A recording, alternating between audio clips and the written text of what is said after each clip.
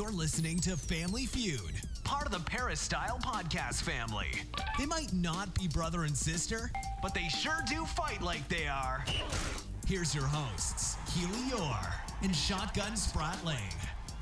Welcome to another episode of the Family Feud podcast. I'm your host, Keely Orr, joined alongside Shotgun Spratling. We got a fun episode for you guys today. You might think, a spring preview, Keely. It's too early for that. No, friend, it's not too early. No, friend. We're 3 weeks away from spring camp, which is pretty crazy given I feel like this is a long off season with all the drama, Shotgun, but we're 3 weeks away from spring. So we're going to start today with an offensive podcast preview. Yeah, the crazy thing about this off season is that there never was an off part of it. That's a great point. It just seemed like every 2 or 3 or 4 days there was some new rumor coming out about an offense coordinator or whatever it may be. Talked with one of the players at the opening regional, one of the USC players, and they said the same thing. Said, yeah, it just seemed like it never ended. You know, there was always something. You know, you're hearing about a rumor here or a rumor there. He said, you know, obviously the players are pretty insulated. They keep to themselves. You know, they know they can't change too much, but, you know, so it was interesting for them kind of watching as well to see what exactly would play out. And now we'll see that USC goes into the spring with a new offense, you know, the air raid-ish offense. You know, Clay Helton would not fully commit that it was an air raid, but Graham Harrell takes over, former Texas Tech quarterback, under Mike Leach, you know, a guy that has been at North Texas and put up some really good numbers with that offense. You know, with some lesser players, now he gets an opportunity with some quality athletes, you know, guys that's going to be a little bit quicker, a little bit faster, a little bit taller, can jump just a little bit more. We'll see how that plays out with this offense with USC. I expect the offense to kind of take off, should score some more points, and that should put USC in much better positions in some of those games where, you know, you're not up on Cal and then suddenly you're like, why can't they score at all? I mean, Cal's defense is good, but it's not great. You know, you didn't expect them to not be able to score at all in that game. I think this year you'll see them, even when they're struggling, they'll still be able to put a little bit of points on the board. Yeah, we'll definitely get into that further along in this podcast. But these next 3 weeks are kind of, in theory, the lull before the spring camp storm. So because of that lull, we're going to preview what's to come, what storylines we're going to be looking for, and kind of giving you a refresher of like, okay, who left, who's still around, who's coming in as an early enrollee, what does the depth chart kind of look like, what are you supposed to look for, what are the important themes or storylines in spring that you can watch out for. But as a reminder, you guys can subscribe to us on iTunes, Google Play, and Audio Boom. You can also email us questions or submissions to our podcast at familyfeudpod@gmail.com. Hit us up. Shoot us some questions. Even if it's the off season, I know you guys got questions, so send us those. And anybody that thinks it's too early for spring practice, just realize that Arizona State is going to be done with their spring practice before USC starts. Which is just crazy. They're in the middle of theirs right now. So, you know, that's kind of crazy. It's going to get much warmer in April and May than it is in February, so that's probably has something to do with it in Arizona. So, but they're getting all their stuff taken care of in 1 month. They're knocking it out pretty quickly, and Herm Edwards is going to hit the recruiting trail, I guess. Do you think that sticks? Whatever they do in February? I mean, you never really stop. As a college athlete, you know, you pretty much, your process continues throughout the entire year. You're a 24/7. You know, it's not like there's a true off season. You might get a couple weeks where they say, hey, go light on your body, go on a vacation or whatever it may be. But usually you're still working out 3 times a week or 4 times a week, depending on, you know, the system, and maybe even more than that if you're a guy like Porter Gustin or whatnot. But you're still running routes if you're a receiver. You're still throwing as a quarterback. Those things never really stop. You continue to do that, even if they're not, you know, necessarily organized by the coaching staff themselves.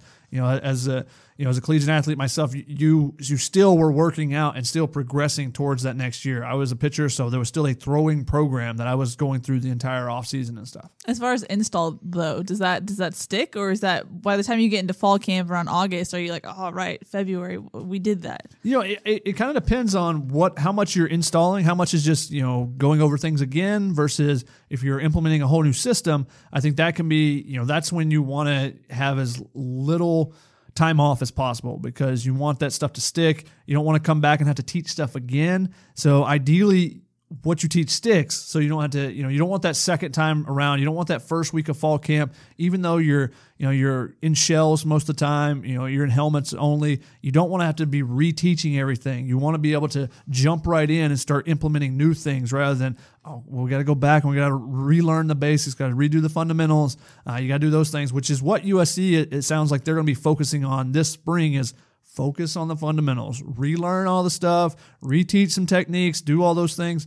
So hopefully USC is able to jump from there to the fall and not have to worry about the fundamentals and stuff, be able to go from there, and not have a million penalties this season and stuff like that. That's part of the reason why they're focusing on the fundamentals, the techniques. So to cut down the turnovers, cut down the penalties, be able to compete at a higher level. Makes sense.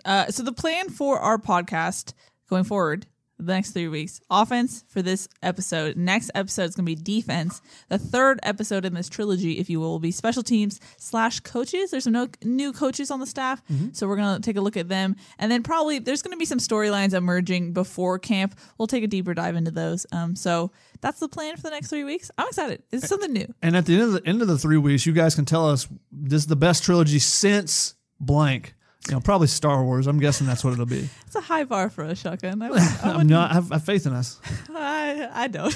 Wow. No, I do. I'm excited. So before best since what then? Twilight or Hunger Games. What were your kids your age watch? That's a very low bar, so I'll take that. So for the casual fan listening, Shotgun, before we get into it, what is the air raid offense? What is the tenets of that you would find in an air raid offense? So the air raid is another form of a spread offense. So USC kind of moved towards a spread offense. It wasn't a true pro style offense where you had a fullback and things. It was more of a spread out. However, the air raid is spread out your offensive line in particular. That's one of the big things. Mike Leach's offense, you're going to get lineman splits that are much wider to try to force those defensive ends to take a longer time to get to the quarterback. A lot of short passes. You're going to work the ball down the field. You're not going to take those big shots all the time like you saw USC last year doing more of. And because of that, if you look at the linemen that have been successful in Mike Leach's in his programs, they're tall, heavy offensive linemen. You might get guys that are 6'7" and 330 pounds because basically wanting to be a big roadblock. They might, a defensive end might beat them because they're not as technique savvy. They're not as, skilled as some of the other offensive linemen that you may see, like a guy like Chuma Ndoga. It wouldn't necessarily, he's not the ideal guy for an air raid offense because he's shorter. He does have long arms, but he's shorter and he's not as big, whereas some of these other guys are big, bulky guys because they want you to take a long time to get around them.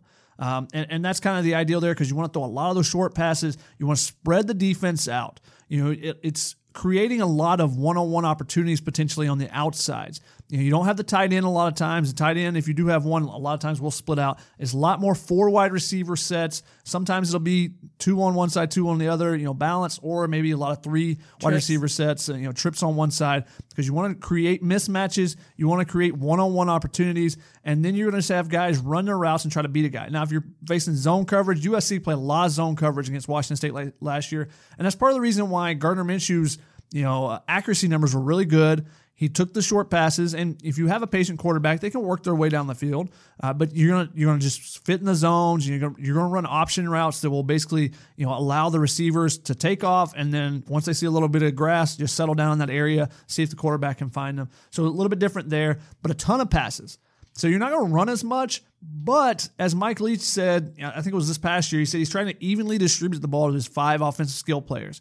He doesn't need his running back to run the ball 20 times, but if he throws it 10 times if he catches it 10 times and he runs it 10 times, hey, he's still got his 20 touches there, and that's what they want. With 4 receivers and 1 running back, he wants to evenly distribute them. So I brought up Mike Leach several times in this because he's obviously the guy out here on the West Coast that's most known for it right now with Washington State.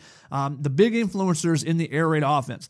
Lavelle Edwards from BYU is one of the first guys to kind of spread everything out. But then Hal Mumme with Mike Leach. So Mike Leach was actually his offense coordinator, I believe, throughout the entirety of this little stretch. They started Iowa Wesleyan, went to Valdosta State, which was D1AA at the time, and then moved to Kentucky, which is where Mike Leach kind of departed. Hal Mumme was really good. I mean, they made Tim Couch a #1 overall pick, which tells you something because Tim Couch went to the NFL and was awful. So, Kentucky suddenly out of nowhere, I was like, wow, Kentucky can score points. Kentucky had been basically, the bottom feeder of the SEC East for a long time. And they basically bounced right back to that. They were competitive for a while with Hal Mumme, and they bounced back to being the bottom feeder. Now, Mark Stoops has done a really good job of getting that program competitive again. But Leach left for Oklahoma. He was their offense coordinator there before taking over at Texas Tech. And obviously that's where it's been most prolific, is because he had so much success at Texas Tech, making Texas Tech another bottom feeder program, turned them into a competitor in the Big 12. And similarly, at the same time, you saw that Texas high school football, which feeds almost all of the Big 12 programs, probably 75 to 80% of the players come from Texas football in the Big 12. A lot of the offenses there started going to a spread, more of an air raid system. So then when you get Art Briles, who takes a step from Texas high school to Baylor, you get guys start stepping up. Lincoln Riley, went through a similar progression as there. And you've seen the air raid really became known with the Big 12, and now it's kind of spread more and more from the Big 12 to now with Mike Leach at Washington State. Some of the other guys that you've seen use it from Western Virginia before, with Dana Holgerson moving there, and then they moved to the Big 12, and some other systems have used it. And a lot of teams use some of the tenets from it. You'll see Oklahoma, you'll see Clemson, you'll see Alabama. A lot of them use tenets. Not everyone is consistent in it using it all the time, which is what makes kind of the air raid different than maybe one of those offenses I just mentioned, is because Mike Leach is going to be in no huddle almost all the time. He's going to spread everybody out. He's going to have those really wide splits with the linemen, and then they're going to go from there. They're basically going to try to dink and dunk you down the field if they can. If the big play's there, they'll take it, obviously. But they're willing to move the ball through the air rather than running the ball as much. So you see more 70-30, 80-20% pass to run. But again, your running backs are really important in catching the ball out of the backfield. You've seen a guy like some of the Washington State running backs, I'm blanking on their names right now, but you've seen them, have 10, 12 catches, similar to the way that the New England Patriots faced the Kansas City Chiefs in the AFC Championship. And I think it was James White had, 10 or 12 catches and led the team in receiving that game because the defense backed up. They just continued to pop it down to the running back, and he was able to pick up yards. They're going to throw it to guys short and allow them to go make plays more often than just trying to throw up the big, the deep balls in the one-on-one matchups that way. So it's a little bit different philosophy of try to throw it short and let your guys run rather than throw it deep and let your guys try to make a play. So in that sense, what are the advantages and disadvantages to having a air raid offense? It seems like you mentioned one-on-one matchups a lot. That's something where USC's talent can prevail.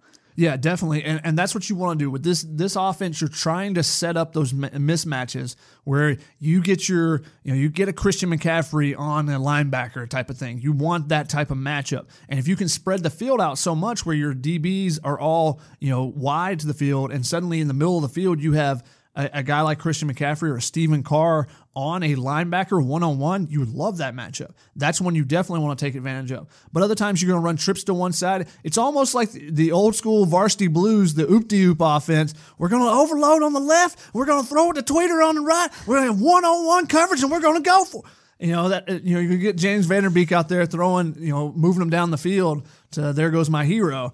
So that's kind of how the offense is set up. You want to create as many mismatches as possible, especially on the outsides, and then let playmakers go make plays.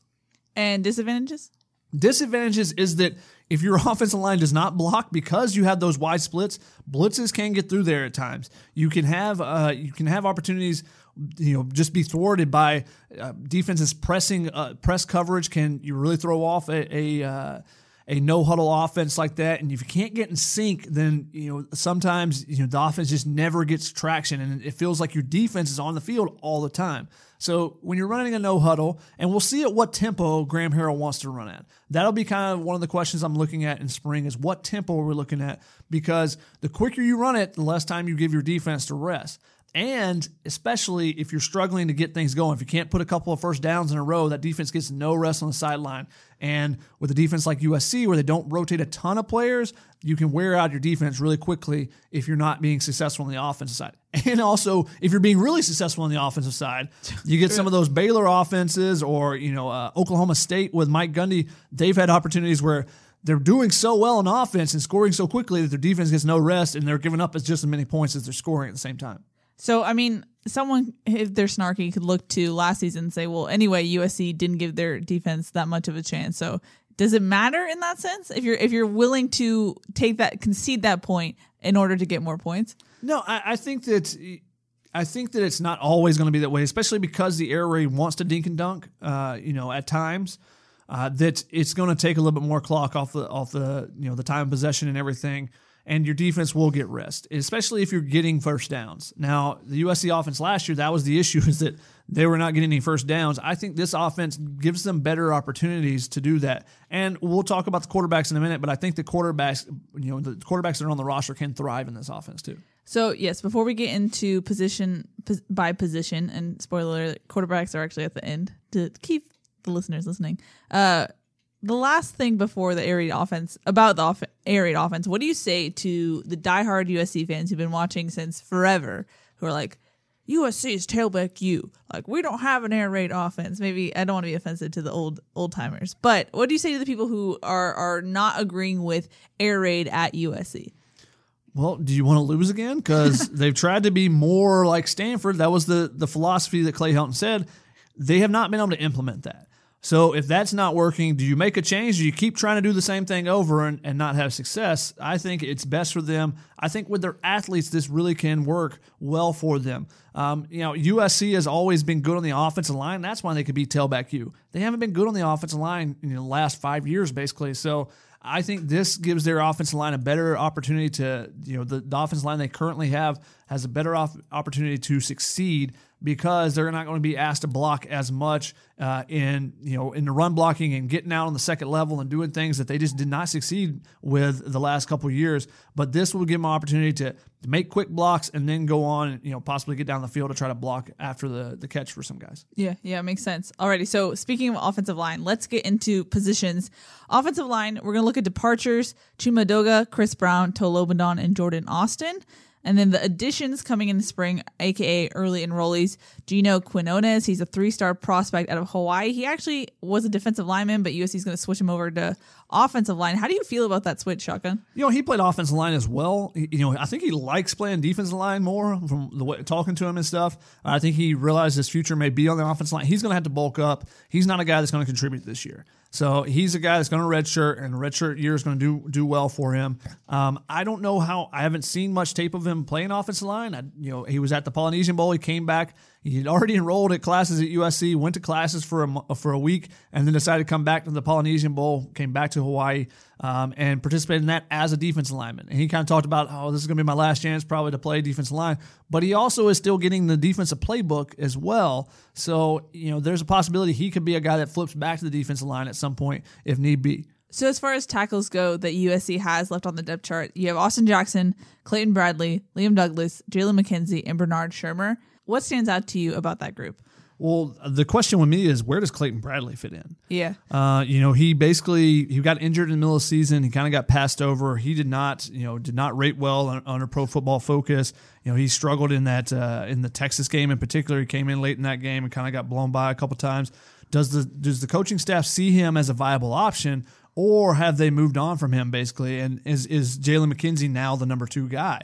That becomes a question, because you've got that opening at right tackle now. Jalen McKenzie filled in for Chuma Edoga. Obviously, Chuma Edoga is a guy that's going to go in the NFL draft. I think he showed himself in the Senior Bowl. I know a lot of people were negative on him, USC fans were, but he still kept producing time and time again. And I think that Jalen McKenzie isn't going to fit in, going to come in and immediately be able to do the same thing. But then also the question is, how much changes with the new offense?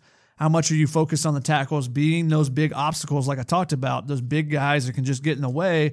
Because a guy like Clayton Bradley might fit better in that than Jalen McKenzie is. Or is Bernard Shermer ready to, is he ready to jump in and contribute now? A lot of people thought when he came in last year, like, he might be able to jump in this mix, especially with the left tackle spot being open previously.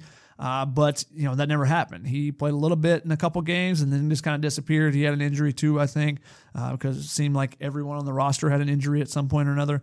But I'm curious to see Austin Jackson going to lock down left tackle. I think that's going to be, that's pretty much a given. he is an NFL draft pick waiting to happen. As long as he continues to take steps forward in this offense, continues to better himself. He struggled a little bit early. I think he got better as the season progressed. I think he's a guy that is going to take more of a leadership role this year. I think he's the guy that will anchor that left side. Now the question is, who do you put beside him and who do you put on the other side away from him? I just don't know what they're going to do. I think it's going to be one of the bigger battles of the spring is going to see who's at that right tackle spot, who's getting rotations there, because we've said it before, new coordinator, every spot's open. So who's going to be in that battle for it? I think you could have three guys there competing for it: Bernard Sherman, Jalen McKenzie, Clayton Bradley. You might even see a guy like Elijah Vera Tucker. I think because he played tackle in high school. Now I think he's better suited to be an offensive guard. I think he's mauled some guys when he was in last year.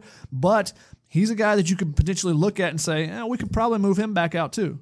Well, you're not only having a new offensive coordinator, but you wonder what Tim Drevno thinks about these guys. He watched them from afar last season. I thought it was interesting, if we want to move on to guard, and you mentioned him already, but when Tim Drevno took over for the Oregon State game, you saw a lot more Elijah Vera Tucker in that game than previously. So I'm curious just where he lands between everyone. As far as guards, you have Andrew Voorhees, Elijah Vera Tucker, Frank Martin, and Jacob Daniel. And some of the names in there are guys who we haven't really heard much about. Frank Martin hasn't really had his shot yet. Jacob Daniel has kind of switched around between both sides of the ball. I think you should go in with Elijah Vera Tucker and Andrew Voorhees as the main guys. Yeah, I think those two guys are definitely your front runners there. I mean, Elijah Vera Tucker graded out at the best of any of the guards that are returning. Chris Brown was the best offensive lineman on the team last year, followed by Austin Jackson. We'll look at the Pro Football Focus grades at least, not the team grades. Those might be a little bit different, obviously. But Elijah Vera Tucker, when he got his opportunities, I thought he really looked good at times. He struggled a little bit at times too, and that's probably part of the reason why he never took over that guard spot for Andrew Voorhees. But Andrew Voorhees, he's got to take that next step in his development. He's been playing for 2 years now. It's time for him to make that next step, and we could definitely see that. I always say that you usually see the biggest jump from freshman year or first year to second year. Whether a guy is redshirted or whether he's played a little bit as a freshman or if he gets thrown in the mix, I think they take a big jump that second year. I don't think that Andrew Voorhees necessarily did that. So maybe this year is a year he can take that big jump. Now, he had a knee injury. I think it was knee injury, a meniscus or an MCL in the spring leading into last year. So I think he wasn't really healthy, and that might have contributed to it. And he had some back issues as well. So I think that he's a guy that could take a big jump. And if he does, then he can solidify his spot as the right tackle or left tackle. It just depends on where you want to put those guys and where you see those skill sets matching up with the tackle.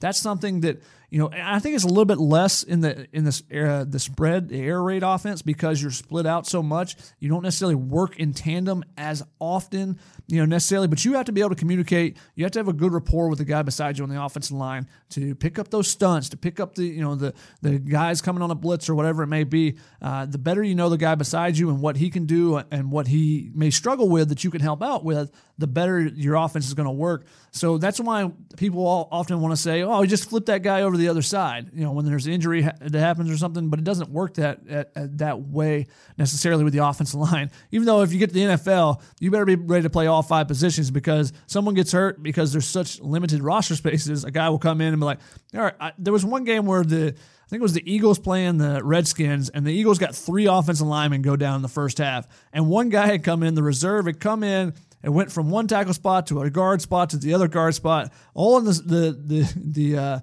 span of one half. So that can happen. I don't think that's necessarily the case at the collegiate level. I think you're more focused on one thing. And if you find a buddy beside you that you work really well with, I think that gives you an opportunity to succeed, especially in the spring and fall, as you getting to know your teammates and you're getting to know what other guys on the other side can do against you. So I think that this offensive line, they've got to come together as a unit, and we'll see how that progresses in this new offense. As far as Andrew Voorhees, do you think him getting a shot so early on in his collegiate career kind of stunts your growth a little bit? You don't have, I feel like sometimes you don't have a breath to have the growing pains that sometimes if you're thrown in as, okay, you're going to be the 6th man. Okay, now you're a starter. You don't have that leeway to kind of find your own. You might not have the leeway, but you find out about yourself and you find out your deficiencies really quickly, because when you get thrown into a game, and it's Washington State, a couple years ago where it was Austin Jackson gets thrown in, Andrew Voorhees was in, and you had one more, I think it was, that got thrown in as well. You had 3 freshman offensive linemen had to go into the game. You find out real quick when they attack you and you say, okay, I'm struggling with the speed guys like Hercules Matafa, or I'm struggling with the power of this guy. This is what I need to work on. So you find out, I think, quicker then, these are the things I got to focus on. This is what I need to work on going into the next season. Rather than if you're just redshirting, you find out that from the guys in practice, but you kind of get used to facing the guy all the time. So you might be like, all right, I can beat this guy this particular way in practice, but then in a game it might be different, because you're facing a new opponent each week, and that new opponent has a different skill set every time. Where in practice, you kind of get used to this guy. Okay, I know he's good at this. I know he's not good at this. If I'm trying to beat him, I can beat the same thing this way every time. So I think that it helps to get that experience as a freshman. I think that's why it's important to rotate some guys in and give those guys those opportunities, especially now with the new redshirt rule where guys can play for 4 games. You get them in there, you see what they can do against an opponent, a new opponent, and how much they've studied that week and see how much they know this particular guy or whatnot. And then you can see what areas of deficiencies they have to work on, where are their strengths, where are their weaknesses. Moving to, I think, one of the most interesting battles that is going to happen in spring, the battle for starting center position. You have Brett Nealon and Justin Dedich. I mean, what do you look for with those two guys? I mean, the first thing is you got to get the snap back there. That was an issue, especially after last year when they had so many issues with Toa Lebanon, just snapping the ball correctly and getting it there. So first, that's got to be corrected. And I think that I would assume there's such a sour taste from last year that's going to be the first priority. But then the second thing is, centers have to be able to make the calls. Now, you can change your offense and have someone else. If you have a veteran guard, like if Chris Brown was the only, if you had freshmen on the rest of the line and Chris Brown was the only guy at guard, he can make the calls if you wanted. But you want your center to be able to make the calls, make all the adjustments at the line to help your quarterback out. So I think that'll be one of the things. I think it's not going to be necessarily just what we see. It'll be the snapping. We can see that from in spring practice. We'll see the blocking itself, but how well are they deciphering the defensive pressures? How well are they picking things up? How well are they communicating with the rest of the group? Communication's huge as a center.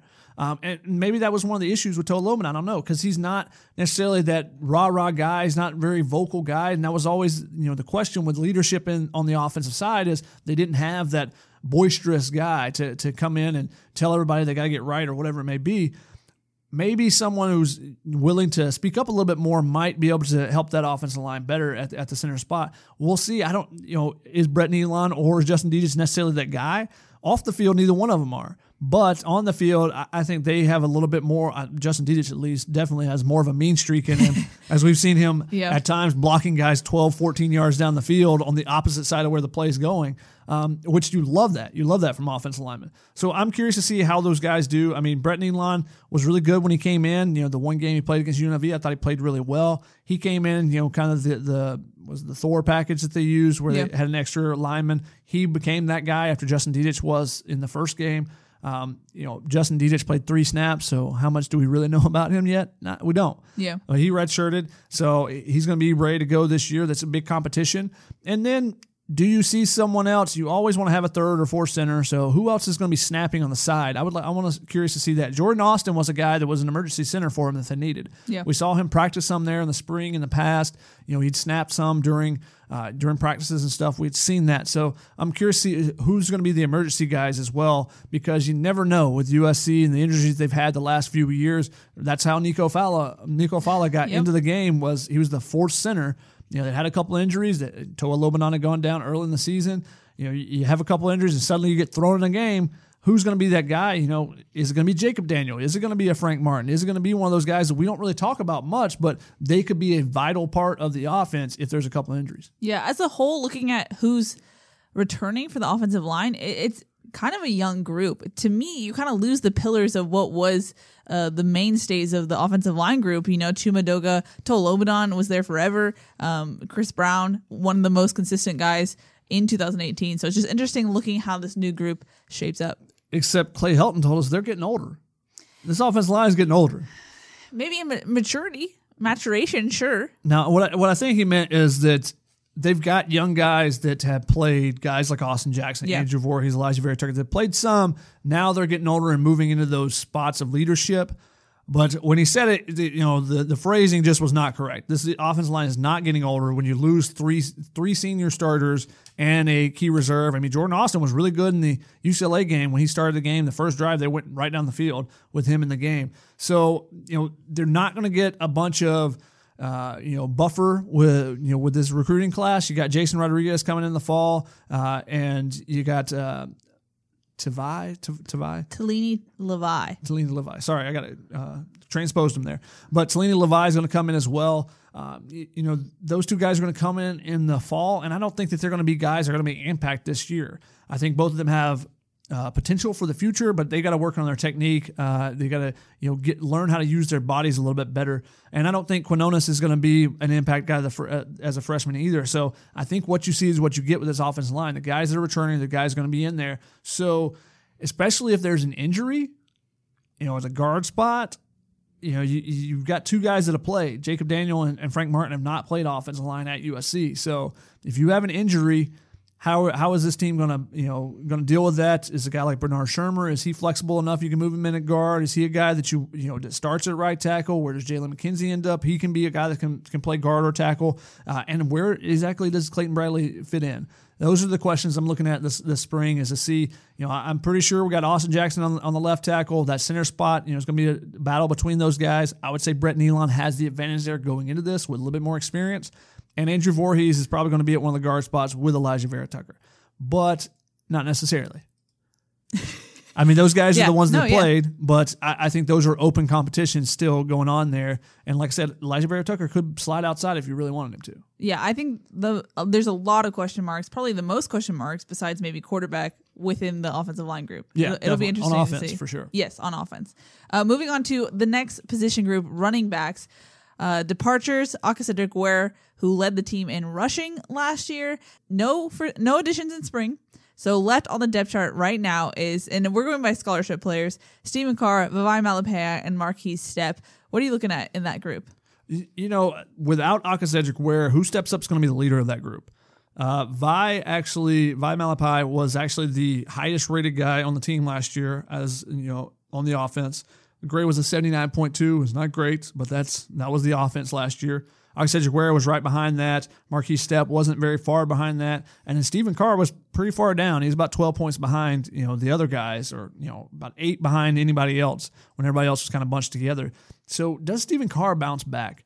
He's the guy that has so much talent. But it just felt like he didn't have the explosiveness last year. When it was something we commented on, multiple times. He was back from the back injury, and back injuries can take a toll on a player. But I think that I think maybe he's going to adjust it to it. Get an opportunity to have an off season now without worrying about his back. I think he can come back and be an explosive player. Then the USC offense will pick up because he's such a weapon out of the backfield. In this air raid offense, if you want a guy that can catch the ball, Stephen Carr is that guy. Stephen Carr can line up at receiver. He's that good. I've seen him line up in several 7-on-7 tournaments and just destroy some DBs. Because he's that good. He can run routes. He can catch the ball. He catches the ball away from his body. You're not just throwing him screen passes. You're putting him out there and getting him a one-on-one matchup. You want him on that angle route with an open middle of the field against a linebacker. So I want to see how they use him and how he can be using that. Marquise Stepp's going to be a power back. I think Vi is kind of a blend of both. He's more of a power guy, but he can do a lot of things. I like the fact that he is a versatile guy. But they don't have the leadership now with Akasedrick Ware gone. Does one of those guys step up, and how does it kind of fit? And then eventually you'll get Keenan Christon. Well, I'm struggling with my recruits right now for some reason. I've already kind of flushed the 2000. It's out of the way. 18 class or 19 class to go into the 2020 class. But I'm curious to see what do they want out of the running backs. Yeah. Do you want a guy that's a power back? You have those wide splits. That's usually not necessarily the best for a power back. He needs a guy that's going to be a lead blocker. You need rather than a guy that's going to be a defensive defender is going to be able to shoot the gaps and be able to get a power back down. So how are they going to use these guys? That's the bigger question for me, rather than about the personnel itself. Is how they're going to be used this season and this spring. And the main thing is just seeing how Stephen Carr is coming back. If he's back to being that 5-star guy, this offense takes another step forward. Yeah, I think the fact that he returned for winter workouts is a positive sign, given the fact that once a player on USC's team gets an injury, sometimes it lingers and then it lingers more, and you'll hear about that in the tight end section. But I'm excited to see Marquise Stepp. I feel like USC fans got to see what we saw all fall in practice towards the end of the season when he got his due. I'm just excited to see if he progressed over that. I think the progress that Vavae Malepeai made over the 2018 season is really encouraging for USC fans. I don't think that's something that we expected from Vi in the 2018 season, but he really took off. So I just think this is an interesting group, and how they mold and mesh together, and who, like you said, steps up as a leader is curious to me. Yeah, and everyone expected last year Stephen Carr would take over the mantle as the running back. He ended up being the third guy. So does he bounce back? That's going to be a big question. And we saw what Marquise Stepp can do when given an opportunity. He's going to run through some arm tackles. He's going to run through some guys if necessary to pick up his yards. He had 19 yards after contact in the Notre Dame game on 5 attempts. I mean, that tells you he's averaging almost 4 yards a carry after contact. So, that was something that Cedric Ware was so good at last year. And, I don't think he even got enough credit for it. But I think he led the Pac-12. At least he was leading in the last couple weeks. Last time I had checked on it. But he was leading the Pac-12 in, yards after contact per carry. And he was gaining, he ended up gaining over 4 yards a carry after contact, which tells you that if he had better blocking to get him 3 or 4 yards down the field before he got touched, he would have been running for even more yards than he did. Any final thoughts before we move on to the next position group? No, I think the running backs is, again, just wait and see. It's kind of a wait and see position where we're looking forward to certain position battles and stuff on the offensive line. Running backs, there's not real battle because they're going to use all the guys. Yeah. But the question is, how are they going to use them? And I'm curious what Mike Jenks does with them. That's exactly. A new factor. Because we've seen each coach do something new techniques, or Drevno trying to do a McCullough, but I'm curious what Jenks will do. Mm-hmm. But moving on, tight ends, which inside baseball, I had made this rundown, put all the position groups, and was like, oh, I didn't put tight ends, which I think is indicative of how they kind of performed in 2018. It was a forgettable season for USC's tight ends. But as far as departures go, USC loses Tyler Petit and Austin Appleby. They will get an addition in spring camp. They'll get Jude Wolf, the 4-star tight end out of Bosco, 6'6", 250. So he's a pretty hefty guy. Mm-hmm. But as far as depth chart goes, you have Josh Fallow, Eric Croman-Hook, and Daniel Water-Baby, maybe? Question marks question still, marks? Lots unfortunately. Of question marks, yeah. So Daniel Water-Baby, we still hope that he comes back this season. But Clay Helton did say at his National Signing Day presser that he is still, working out individually. He's not working out with the team still. He's not doing the team workouts and stuff in the offseason. So that doesn't give a lot of confidence that he'll be back, to begin spring ball or even fall. I mean, the question marks just continue to linger. Yeah. And I've badmouthed the USC athletic trainers previously. I'm not going to do it right now. It's just we hope he gets back. Yeah. He's a great guy, and you hate to see a kid not be able to get on the field because of an injury, and that's what's happened. It's been basically 2 years he's been dealing with this injury, and he came back for part of the 2017 season, never was able to participate in the 2018 season. Hopefully he's back healthy the 2019, show what he can do, because for one, we want to see the kid do well, but for two, it makes this offense much different because he is a dynamic weapon that they didn't really have last year. Now, Tyler Petit coming out of high school was a pass-catching tight end.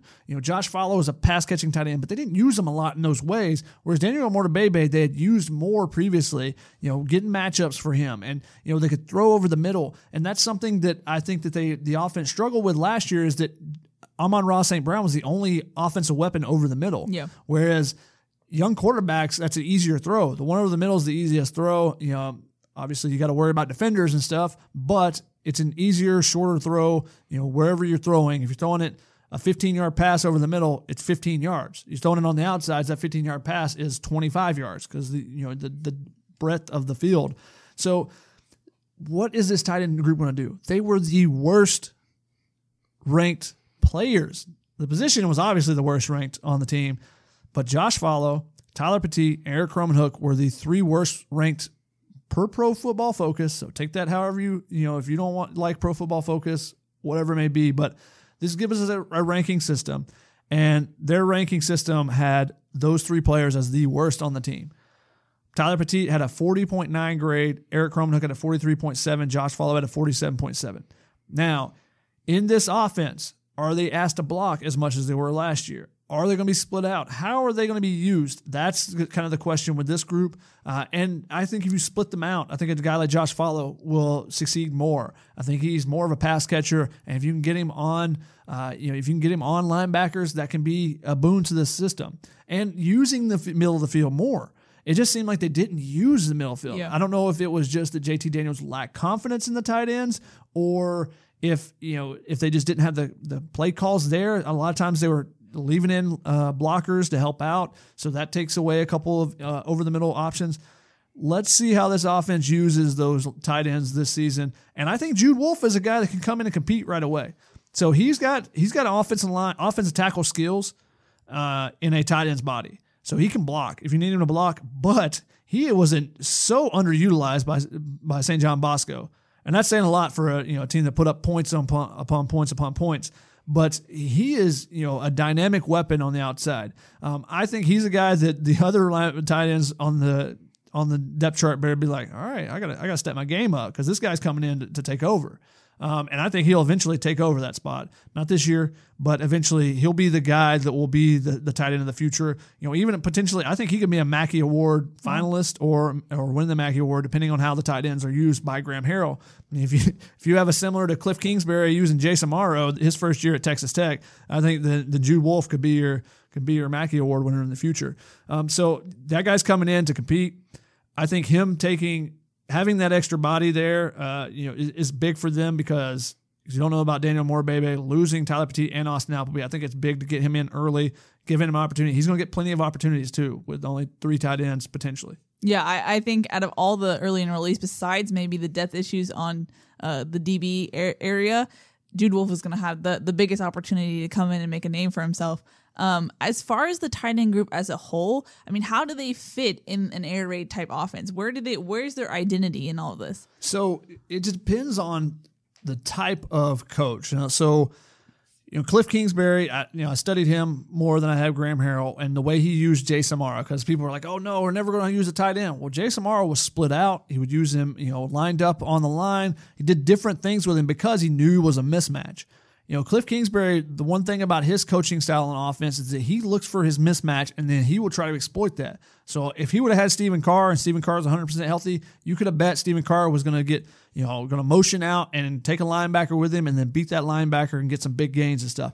I'm curious to see how Graham Harrell decides to use the tight ends. I haven't had a chance to see, on the tape and stuff exactly how he does. So that's something I'll be watching definitely in the spring too. A lot of things on the offense. I'm going to just kind of wait and see, what you do with the new offense, because it's not just that you're changing offensive coordinators. It's you're changing offensive philosophies and how you want to attack defenses. So I think that those are things we won't really know until you see, because every coach is going to kind of morph his style based on the personnel that he has. And the tight ends, a guy like Jude Wolfe or Josh Follow can be used as a split out guy, can be used, he could be the guy that you split out to one side and put 4 receivers on the other side. If you can get the linebacker to come out there with him or a safety, he can beat those guys. So it just depends on how you can take advantage of those one-on-one opportunities if you can create them with your offense. I don't know if this is previewing our coaching podcast too far, but I'm also curious, having Baxter going back to the tight ends, what does that do? I mean, moving all those guys around, I'm curious what that does for that position. But moving on to wide receivers, USC had some departures on the wide receiver group during the offseason, but not due to moving on to the next level. Trayvon Sidney, Josh Imatorbhebhe, and Randall Grimes are all going to look elsewhere to play. As far as additions, USC doesn't get any wide receiver additions in the spring, so it's a pretty streamlined depth chart. You have Michael Pittman, Tyler Vaughns, Amon-Ra St. Brown, Devin Williams, and Velus Jones. So that's pretty much all the guys that USC used as far as wide receiver targets in 2018. Yeah, and so those guys are going to have all the opportunities to what? They're not going to jump each other on the depth chart. You basically know where these guys fit. Devin Williams I think it's good for him. He'll get extra opportunities, and he'll get on the same page with the quarterbacks and stuff. I think it's not a very good depth chart right now as far as your depth, because 5 guys, one guy gets hurt, and suddenly, we wanted to go 4 wides, and multiple plays over and over and over to work on this air raid stuff, but all our guys are out of breath. So you're going to put walk-ins in there, and you're not going to have the same look. I think it's going to be the same thing on the defensive backside. We'll talk about that next week, but there's just not enough bodies. And, USC is going to be really hurt by this, departure of Trayvon Sidney, Josh Motorbebe, and Randall Grimes. Grimes is at Minnesota. Trayvon Sidney said he's definitely leaving. Josh Motorbebe, we haven't seen confirmation necessarily. He's in the transfer portal, but I believe he tweeted it. Yeah, but he hasn't, said a specific destination or anything. If I was coaching, I'd be like, hey, just come back for the spring. Get you back in here. Maybe you can move up the depth chart. Who knows? But I just think that there's not a lot of depth there, and it's going to hurt them, as they try to learn this new system. They better be in great shape, because I'd be like, no, you guys get back in there. You're the starters. You get back in there. You can rest during the summer. We'll give you some time off from the summer workouts. We need you to get all that stuff down. But it's just going to be tough for them to gain extra knowledge and reps when, they're going to be winded a lot of times because of this system. Now, how much do you go 4 wides? How much do you implement that stuff? Those are questions that I'm curious with there. I think that their wide receiver group is terrific still. Michael Pittman coming back, Tyler Vaughns, those 2 guys on the outside are really good. Now can you put them in situations where they can make plays? And, Michael Pittman, how many times did he catch the ball and break a tackle and take it, an extra 20 yards or 30 yards or whatever? Tyler Vaughns can make guys miss on the outside as well. Amon-Ra St. Brown is one of the most complete receivers in the interior. You can put him on the inside, you can put him on the outside. How do they use the middle of the field? We talked about it with the tight ends, but again, how much are you going to use the middle of the field with this group? I'm curious there. And then Devin Williams, I want to see him progress. I want to see Velus Jones, get on the same page with the quarterbacks, and how can he stretch a defense, to help out. You can't dink and dunk if the secondary and the defense is on top of you all the time. So you got to be able to stretch the defense when necessary. So that's where Velus Jones is going to come in. And obviously with Devin Williams, Michael Pittman, those guys can get behind people as well. So there's not a lot of question marks with this group. I'm just kind of curious to see what positions they kind of put them in, what kind of, who's running the screens when you do those things, but there's not a bunch of questions because it's a very experienced group. Some guys have been playing for 3 years. Other guys have, played a lot the last 2 years. And you're not really adding anybody this spring. So, once you get to the fall, I'm really curious to see Drake London, how he fits in as a basketball / football player. He's a guy that I think is going to be a star eventually. I think that Munir McClain, if he's back 100% healthy, he idolizes Julio Jones. And I think that he has a similar body type. Obviously he's not Julio Jones, but once I think when he gets 100% back from the knee injury he had, I think he was working towards it at the end of this season. I think he's going to be really good too. And then Kyle Ford. Where does Kyle Ford fit in? Is he healthy enough to practice? How long does it take until he gets back? Those are things, we'll find out going forward into fall camp to see if he's even going to be able to practice at all or if he's going to be playing next year. Those are the things that'll be interesting with this wide receiver group. But in the spring, not really that much. Yeah, I'm just curious who takes advantage of the spring and takes advantage of having such a small depth chart. I'm curious, Devin Williams getting over that maybe rookie hump. He had some rookie moments when he was put out there. Granted, he was also put out there, thrown into situations that I thought were kind of unfair for him at times. Velus Jones, the big question mark for me, I think for his whole career has been, can USC fully utilize his speed? Can he be consistent enough where USC can utilize his speed? Tyler Vaughns, I thought he regressed a little bit towards the end of the season, and we didn't see as much of him as we're used to seeing. So I'm just curious about how all that shakes out. Michael Pittman said part of the reason why he did return was to become a leader and become one of the top guys on the team. I feel like Michael Pittman is in a prime spot to do so, especially if you're going to open up the quarterback competition again. So I'm curious how those guys figured themselves out. And Michael Pittman, can he stay healthy?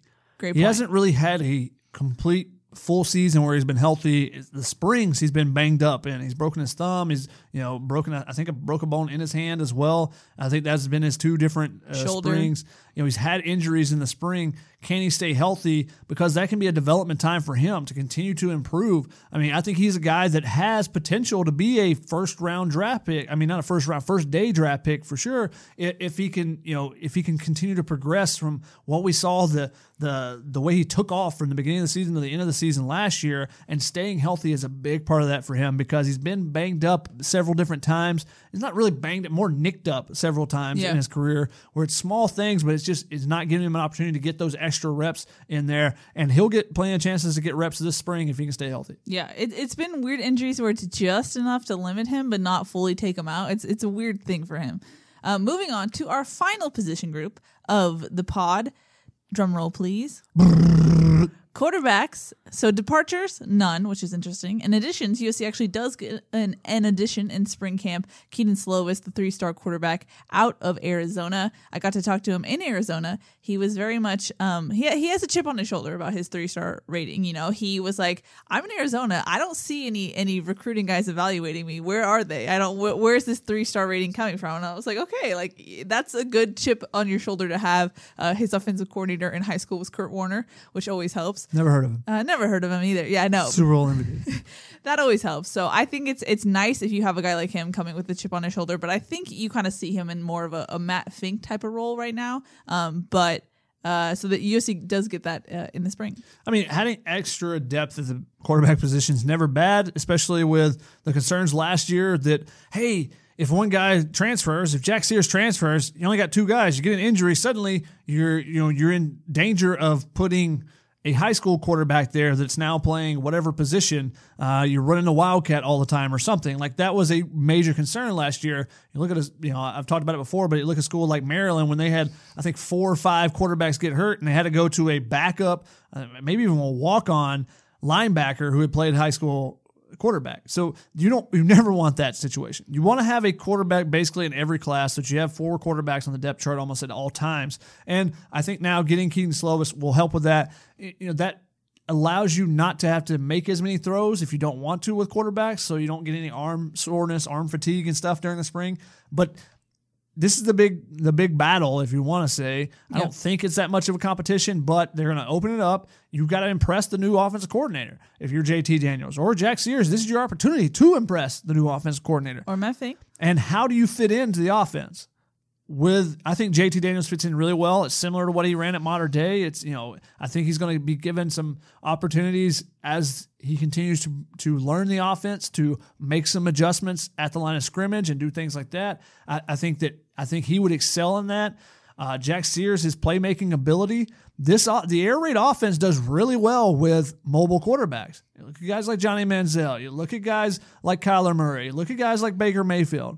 Those are spread offenses they're working in, and a lot of the air raid principles and their ability to make plays when plays break down makes it that much more dangerous of an offense. I think Jack Sears can do that. Now, how much can he show in the spring? That's always a question mark. When you have those playmaker quarterbacks that are great when the play breaks down, like Sam Darnold, you don't necessarily see that all the time in practice because they blow the whistle or whatever it may be. But I'm going to have a short whistle if I'm the coaches. I want to see what they can do.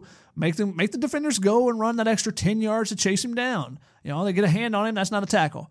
You grab his jersey, that's a tackle. All right, so let's make some adjustments and see what the players can do in practice and see if their skill set makes this offense even better with the air raid principles. Matt Fink, he has a similar skill set to Jack Sears in that regard. He did really well running the ball. How much, if he gets in there and during his time, are they going to run read option stuff? How much are they going to change that stuff? That was what he was last year. He was the guy that was going to run the read option when he got in there. He's going to hand it off a lot, and he's going to make some short throws. Do they give him more responsibility? The quarterbacks are really interesting, not necessarily because I think it's a big battle, because I think it's still JT's job to lose. That's what I was going to ask you. Do you think this is an actual battle where everyone comes in with a blank slate, or is it like this is a competition, wink, wink, but we're kind of looking at JT more? I don't think that it's the second one. I think it's kind of in the middle.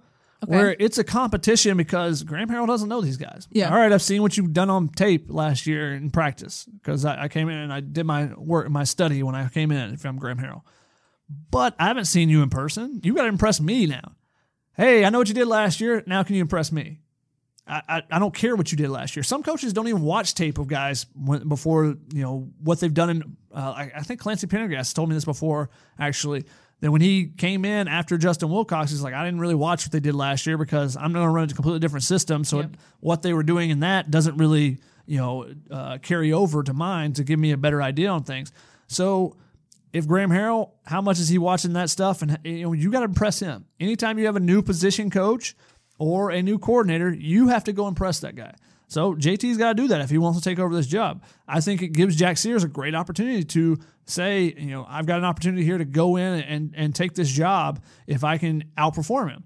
Because we saw last fall, JT outperformed everybody. He came in. Those guys had an opportunity last spring, Jack Sears and Matt Fink, to get a major step ahead of JT before he got on campus. They didn't do it. And then in the fall, JT came in and he wowed us, and he was much better than the other two guys. They have that opportunity now to bounce back and do the same thing to him. So obviously Jack Sears and Matt Fink were ahead of JT going into the fall last year because they have the knowledge, they have the experience of the offense, but they didn't take advantage of it. Can they take advantage of it now? I think JT has he has the advantage going into the fall, but the other guys could come, and if they're much better than him, then they can win the job. How much does football IQ give JT an advantage in this scenario? It just depends on what they're asking the quarterback to do. Sometimes the air raid, you can set it up and, or more of the spread offense, not just the air raid, but you can set it up and all right, you got 3 reads on this right side of the field, 1, 2, 3, bang. If you don't have it, take off running. That's what you would do at a running quarterback. All right, you see it, don't see anything there, take off running. How much are they asking the quarterbacks to read the entire field? Are you asking them to read a third of the field, a half the field? What exactly are you asking of the guys? And on different plays, it can be different things, obviously. But, if they're asking for a full field read, I think JT has an advantage there. Or actually, I think it's pretty even there. But if you're asking, when you simplify things into a half field read, I think JT really excelled in high school doing that. That was what he was really good at. It's like he would line up and he would point out, all right, you take the, you are running this route you against this guy, and I'm just going to read the safety, and then I'm going to throw it, and it's going to be easy because I'm throwing to Brew McCoy and I'm on Ross St. Brown. Did you just cry? Sad note. Did you just cry a silent tear for Brew McCoy? Pour one out for Brew McCoy. So we'll see what they ask of the quarterbacks to do in this offense, and that will kind of lend itself to whose skill set can take off based on what they're asking them to do. Any final thoughts on the quarterbacks as a whole? No, I think it's just like we said, it's a competition, but JT's going to have a little bit of advantage going in. He's got more experience than the other guys. True. Yeah, I agree. I'm curious, the timeline of this, is this something that they announce at the end of spring? Is this something that they drag on to fall? I hope not, just for the sake of everyone involved. I don't think it helps when you drag something like that into fall. What does it hurt? I just don't like it. Maybe that's I think for a leadership standpoint, a unity standpoint, it's better if you just name your guy, have him know he knows to study the playbook, he knows what his role is, and he knows to start leading the team. I don't think it helps anyone by not having your quarterback is going to be your leader whether you like it or not. And I think having an established guy before you go into summer where they have to lead workouts is a plus for the team. Except it could also hurt your quarterback depth, because if you name a starter, you might see somebody leave. True, but you have Keenan Slovis coming in. True.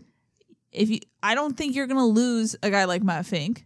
You might. I don't think you will. No, I'm saying if you name Jack Sears the starter, could JT transfer?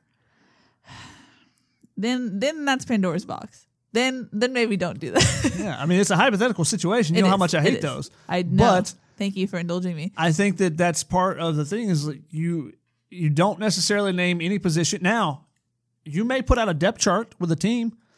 The team often, you put out a depth chart to let people know, all right, this is where you're at if you want to take over the spot or whatever. But I don't think it's something you necessarily would announce. I wouldn't announce if I was a coach. Like, hey, yeah, he's our starting quarterback. Unless you're really trying to boost someone's confidence. If you're trying to boost one of the quarterback's confidence, you don't feel like they're confident enough going into the offseason as still in a competition, publicly. Yeah, I think that's where you're massaging egos and trying to get the best out of players in that regard. That's a little bit different. But hypothetically, say you were to name, I hate hypotheticals. Say you were to name Jack Sears. You knew it at the end of spring. If you're gonna piss off JT, hypothetically, why not get the ball rolling so that you allow Jack Sears to step into that role that you as a coach want him to? You can just release a depth chart within the locker room. Okay. And do the same thing. You don't have to do it publicly. Okay, but I thought you just meant at all. No, well, I mean, you can. I don't see necessarily the reason to name it, but if you want to do that, I think it's more of it's a psychological thing then. You're trying to pump up this one quarterback. Tell him, all right, it's your team. You got to go lead. It's more psychological than just on the field type of stuff. And, you always want to put out a depth chart halfway through the spring and probably at the end of the spring so the guys know where they're at. Yeah. And the guy thinks that, I'm the next guy. And then suddenly you're like, wait a second, I'm third on the depth chart? And you go talk to coach. Coach, what's going on? Why am I third here? Well, you're not doing this and this and this. Oh, whoa.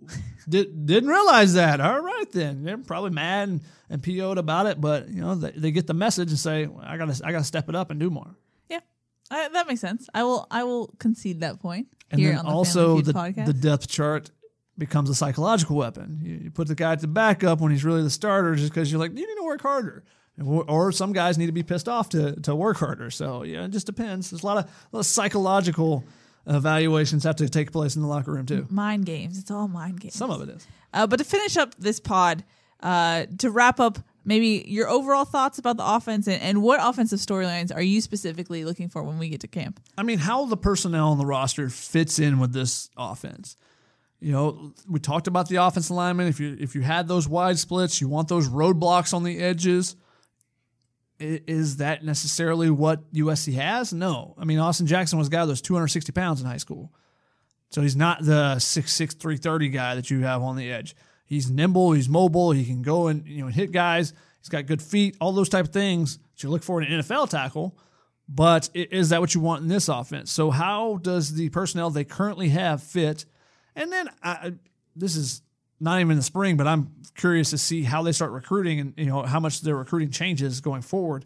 We've seen some of that with them recruiting in Texas and other things like that a little bit more. But that's my question for the spring. How does the personnel fit with this offense? And, what are they going to be asking of the personnel at some of those positions, the running backs, the tight ends? That's what I'm looking for the most in the spring. Yeah, I think that's the big umbrella over it all. I think that's the key when you bring in a guy like Graham Harrell. For me, I'm curious about the evolution of the tight ends. Will they have a redemption story? What's the character arc in this? Are they a redemption? Are they more fading into the background as a weapon for USC? Oh, are they going to be they're going the way of the fullback?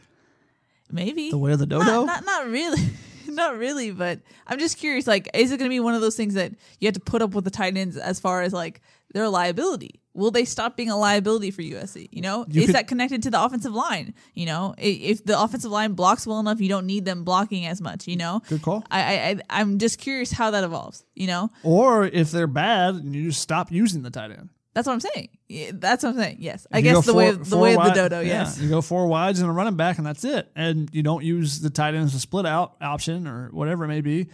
You're always going to use them in short yardage situations and stuff like that. Or you could bring in extra linemen and do things. So there's different things that can be done. So I understand what you're saying there. I think that the tight ends will be fine. And if you want the story arc, if you want the true story arc, Daniel Omorubebe gets healthy, comes back as a big year. Redemption. That's the redemption arc right there. So I'm curious about that. Do they make progress? Do they look better in practice? That's the thing. I'm very curious about the battle for center. I think Brett Nealon and Justin Dedich bring different things to the table, and I'm curious what looks better in practice. And then as a whole, I'm just curious who steps as a leader on offense. I feel like we've been saying this for 2 years now. Does anyone step up? That's a great point. Does anyone step on offense? We've been talking about it on this podcast for 2 years now. And I don't think this will be a successful team if you don't have leaders on offense. And true leaders. Not just we kind of yell at each other sometimes, but an actual leader. They don't have anybody that's yelled at anybody before. That's what I'm saying. They've had captains that are not vocal leaders. So. I guess to rephrase this. You should. Not someone who's a leader by name, but a leader in actions, and that we can see it. That's much better phrasing. Okay, semantics are important. Shotgun, I hate you. That's my semantics. Yeah, so I'm very curious about leadership. Who steps up? I think Michael Pittman is a great candidate for that. Austin Jackson. Austin Jackson's a great candidate. He told me he was going to take over. So at the end of the last season, so we'll see if he actually does it. Justin Dedich had a kind of interesting role. He'd go during timeouts. He'd like pat guys on the butt during like timeouts and like kind of encourage guys. So I'm curious how that evolves. If he's given an opportunity to develop that more, if he is named a starter or something, whatnot. I'm just curious. I'm curious how there's a lot of things to look at on offense, and I'm excited for it. Alrighty, any final thoughts? I think that's about it for the offense. I mean, we'll talk a little bit more about the offensive system in week 3 of our trilogy here. Chris. So we'll get back to you guys in a couple weeks on the offense. But next week, we'll talk defense. So if you have any questions on it, we want to hear your questions too. So what your questions are for the defense, and we'll discuss those as well in the next podcast. If you send them in at familyfeudpod@gmail.com. True. Or if you're lazy, you can tweet it to us as well. And if you want us to circle back to offense, if you have offensive questions, we might address those in the third podcast, because you can't talk about special teams for like 110 minutes. 110. Don't get me started. I might can. We'll bring in John Baxter, and then we can go an hour. That's how that works. Whenever I talk to Baxter, it ends up being a 15-minute conversation. So yeah, that's true. Alrighty. I think previews are fun. I'm excited, looking forward, and talking about some new things. So I'm excited for next week's podcast as well. Yeah, let's get it going. It's almost time for spring. I'm excited. Alrighty. That's going to wrap it up. For Shotgun, I'm Keely. Thanks so much for listening to the Family Feud podcast, and we'll see you guys next week. Peace, Shotgun. Peace. Peace.